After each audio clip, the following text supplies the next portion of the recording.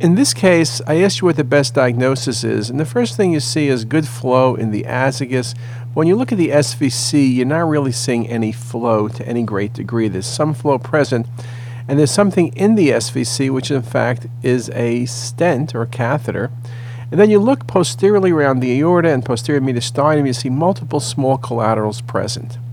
And so what you're dealing with here is a classic example of SVC syndrome, SVC occlusion. Can be due to lymphoma, can be due to carcinoma, can be due to thymoma, many different causes.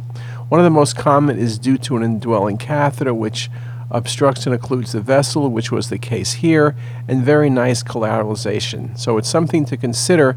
Patients with catheters in place, particularly long-standing catheters, particularly patients like dialysis patients, are really at high risk for developing SVC occlusion.